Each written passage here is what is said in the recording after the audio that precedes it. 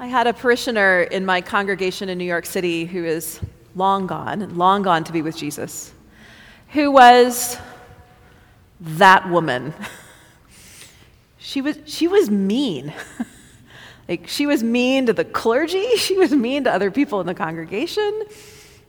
And she was also faithful. She was there every Sunday. Of course. And finally, towards the end of her life, she ended up with an injury that meant she couldn't get out of her apartment. And so I went to go and bring her communion. And I wasn't sure quite what to expect, in her domain, not my domain, or what I thought of as my domain, but which she clearly thought was her domain, the church. And in the course of our visit and our conversation, she just started to cry. And she looked at me and she said, I just think that it's possible that I've not been very nice in my life. And I was blown away by that insight, because I'm sure that was not the first time she thought that. I think she knew. I think she knew who she was. Like, maybe she wasn't conscious of it all the time, but she knew that she was not kind to people. But it was the first time I'd ever known that she knew. I had just assumed she was blind to that. And it was an interesting thing to try to figure out how to respond to that, because at one level you're kind of like, you're right, you've not been nice. And another level you don't want to say, oh no, it's fine. Trying to find the words to say, oh, well, what would you like to change? Or how would you like to be? How do you want to be? And I know that the reason she was thinking of that was because of her physical frailty and recognizing that there were more days behind her than there were days ahead of her. And that is the type of introspection that Ash Wednesday calls us into. That introspection of, what would you say to your priest when they came to visit you and you felt like your life was not so much in the future? Would you say to your priest, to Jesus, I feel like I've not been very kind? Would you say to your priest, to Jesus, I feel like I've been faithful. Thank you for grace to do that. What is it that you would feel in that moment? What have you felt in that moment? Because I know that's a moment that there are many people here who have experienced. And I think about that moment of my parishioner, and I've been thinking about Jimmy Carter this week as well, and thinking, wow, who knows what is in Jimmy Carter's heart really, but I kind of feel like he's not sitting around thinking, I've not been very kind. To approach death with that sort of joyful, glad heart of embracing Jesus. I know that's where I'd like to be. I don't know if that's where I'll get to someday, but I'd like to be there. And so as I and we pray and remember that you are dust, and to dust you shall return, it's that opportunity to look in and say, okay, dust, how are we doing? And we've got 40 days to do it.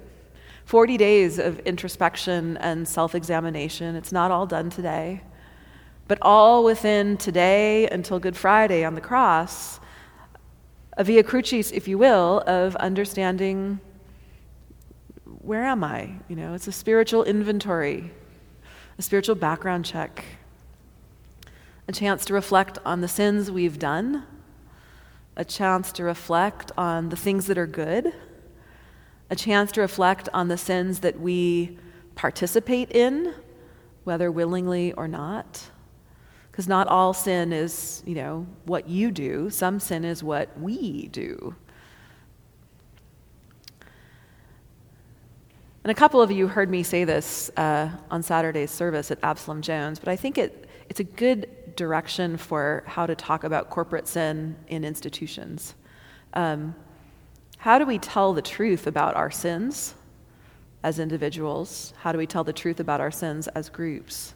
one of the stories of how to tell sins as institutions that has risen to my mind in the last few weeks is in the story of Absalom Jones, who was the first black priest in the Episcopal Church. The way that the church told his story in Lesser Feasts and Fasts a few years ago was 1 page long. And it began by saying, Absalom Jones was born enslaved. And, it sort of told this sort of, at some level, a heroic arc of how, from slavery to freedom, and then he ended up as an Episcopal church, and good job, church, for being the Episcopal church that ordained Absalom Jones. The new version of the story, as we tell it in our official documents that tells more truth, begins, Absalom Jones was born enslaved to a wealthy Anglican planter, Abraham Wynkoop. We are not neutral on slavery as the Episcopal Church. We are the enslavers.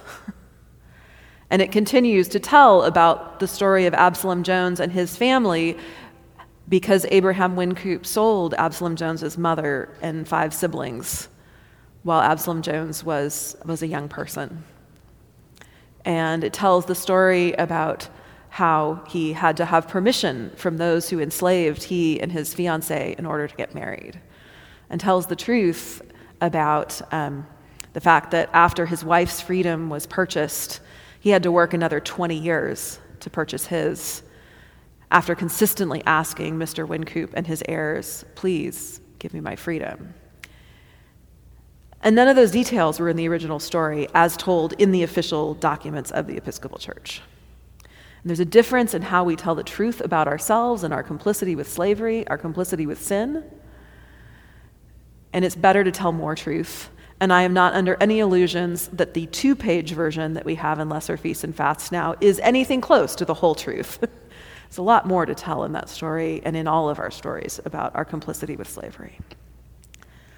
But at least it's getting closer to saying, I don't think we've been a very nice church.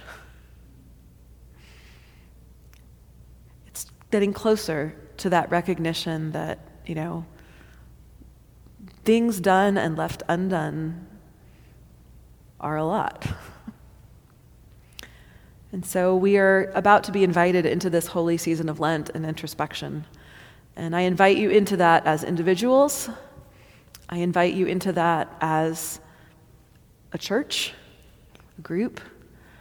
I invite you to enter into that in whatever groups or families or congregations you are a part of, to look and reflect upon how you will speak to Jesus, to say, I am dust, and to dust I shall return, and how have I lived? And what is the truth about my life and my ministry? Amen.